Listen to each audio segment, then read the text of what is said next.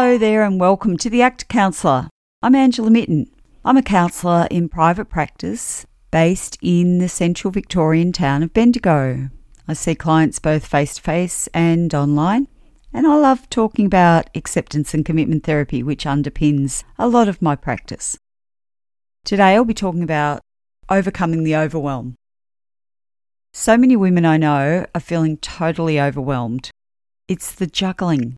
It's the accommodating. It's the mental load of running a house. It's the worry about how we look, how we dress, if our house is tidy. The list goes on and on. Not only that, it's trying to stay on top of current affairs, our careers, bills, professional development, and performance reviews in the workplace. You go to bed at night, and you have all these thoughts racing around in your head. So we're going to have a bit of a look at overwhelm today, and by the end of this podcast, you're going to have 3 strategies to help overcome the overwhelm.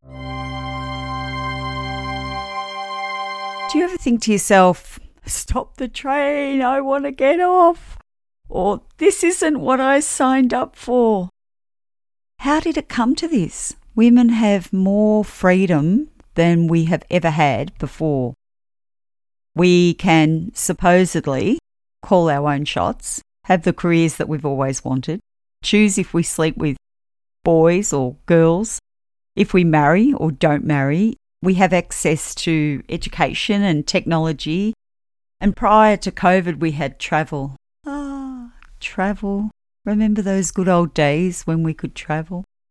But here we are, we're feeling totally overwhelmed. Well, what if you weren't so overwhelmed? What would you do? What would be different for you, for your family, for your relationships? Back in the days when I was a teacher, I spent a lot of time in overwhelm. There was always more to do, more to achieve, finishing each day exhausted with a never-ending pile of more to do. I really wanted the best for my students. I was and still am passionate about quality education for students in rural and regional public schools. So I was working very hard to uphold my values on this. But back then, I realised now in hindsight, I was also really fused with my own not good enough story. I was forever heading off to professional development, not just the ones that the school wanted me to do, but jumping onto any opportunity that came about and self-funding a lot of my own PD on the weekends and holidays too. I had this feeling that if I just knew more, if I just understood more, if I was just a bit more organised and could more effectively manage student behaviour, then the overwhelm would stop. I also had a hard time saying no to anything that anyone asked of me. I was constantly feeling under the pump to prove myself. So those first few years in the profession were pretty gruelling. It took me getting burnt out, I think, before I started to work out that I needed to do things differently. And now I often wonder how things might have been different if I knew back then what I know now. What advice might I give my younger self? Well, I would start by teaching my younger self about values. Firstly, I want you to take a few moments to imagine that life that we talked about a minute ago. What would you be doing if you weren't so overwhelmed? Now, this isn't about sitting on a tropical island drinking, margaritas. I want you to imagine how you'll be relating to the people in your life, your loved ones, your colleagues, the people who serve you in shops. How will you be behaving as a road user? I can share this with you. When I'm in overwhelm, the way I relate to the world around me changes. When we're in constant overwhelm, we can lose sight of what truly matters. Everything becomes urgent, uber important, and needs to be done right now. The thing that can slip is how we relate and connect with ourselves and others and the world around us. I want you to be tapping into what truly matters here. Just take a moment to identify the feeling and quality that will be present if you could drop the overwhelm. Would you be relating maybe to your children in a calm, more peaceful way? Will you feel more able to listen to your partner? Will you be moving about the workplace differently? I want you to try and bring 3 words that describe what matters to you here. Is it connection, presence, safety, peace? You might have different words, and that's okay. What we're doing here is tapping into what is important to us. So these are our values, and we'll come back to them in a few minutes. I want to move on now to naming the story. I mentioned before my not good enough story. That's the term I use to summarise all the thoughts and feelings that arise that really all point to the same thing. Many of us are walking around with a not good enough story. We just don't always know it. The not good enough story is what stops us living out our full potential. It's that voice in our head that says, "You can't do that. Who do you think you are? Just play it safe." The not good enough story is also what keeps us taking on more and more things in order to prove to ourselves and the world that we are good enough. The trouble is, then we take on so many things that we end up not doing any of them very well. And in an effort to avoid our not good enough story, we end up reinforcing it. So tuning into our minds and what our minds are telling us is a step towards disentangling ourselves from the hold that those thoughts have over us. We might have spent a lot of time trying to silence this inner voice in various ways, but we're trying something different now. What we're doing is beginning to notice when these thoughts or the story is showing up. And when we are choosing these things because we're hooked in by that story.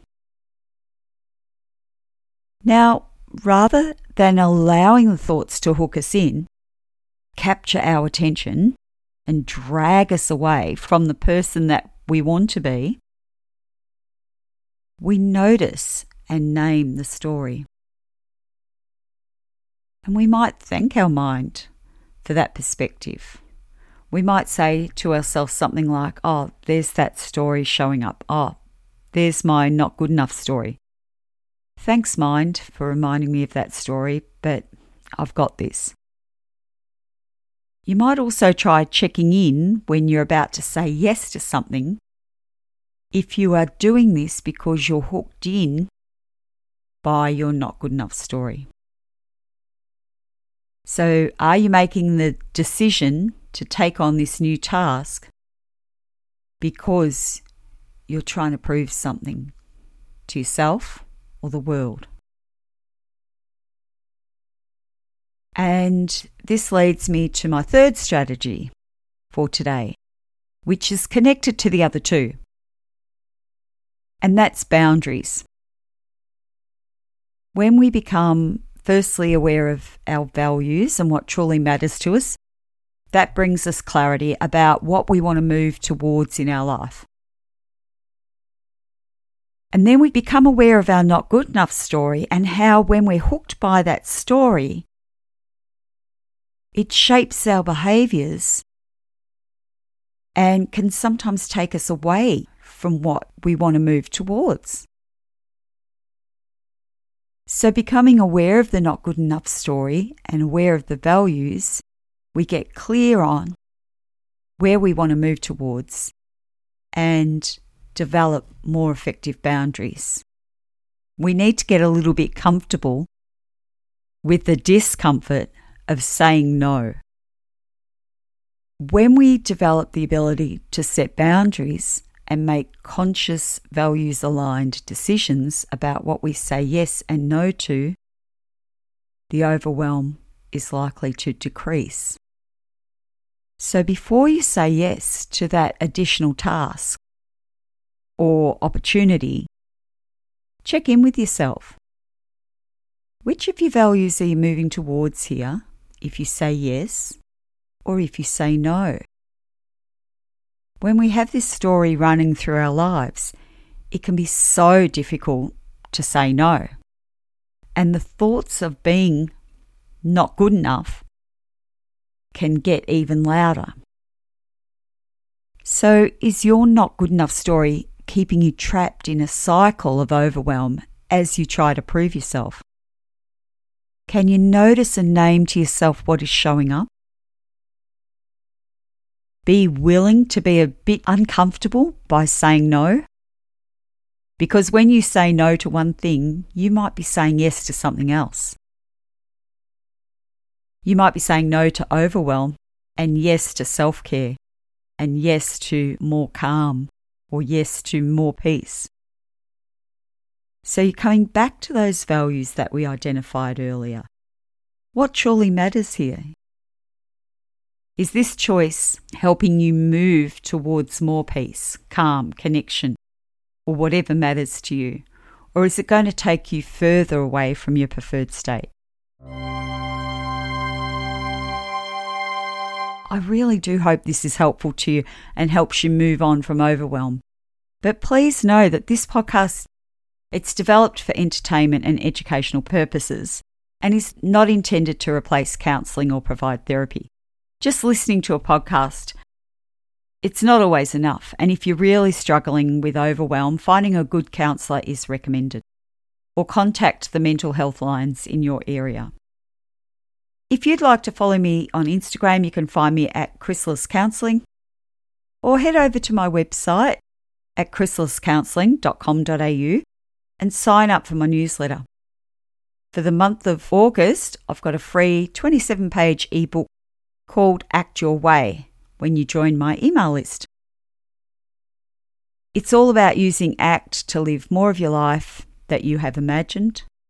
So jump on over to my website to download that. Until next time, stay chilled.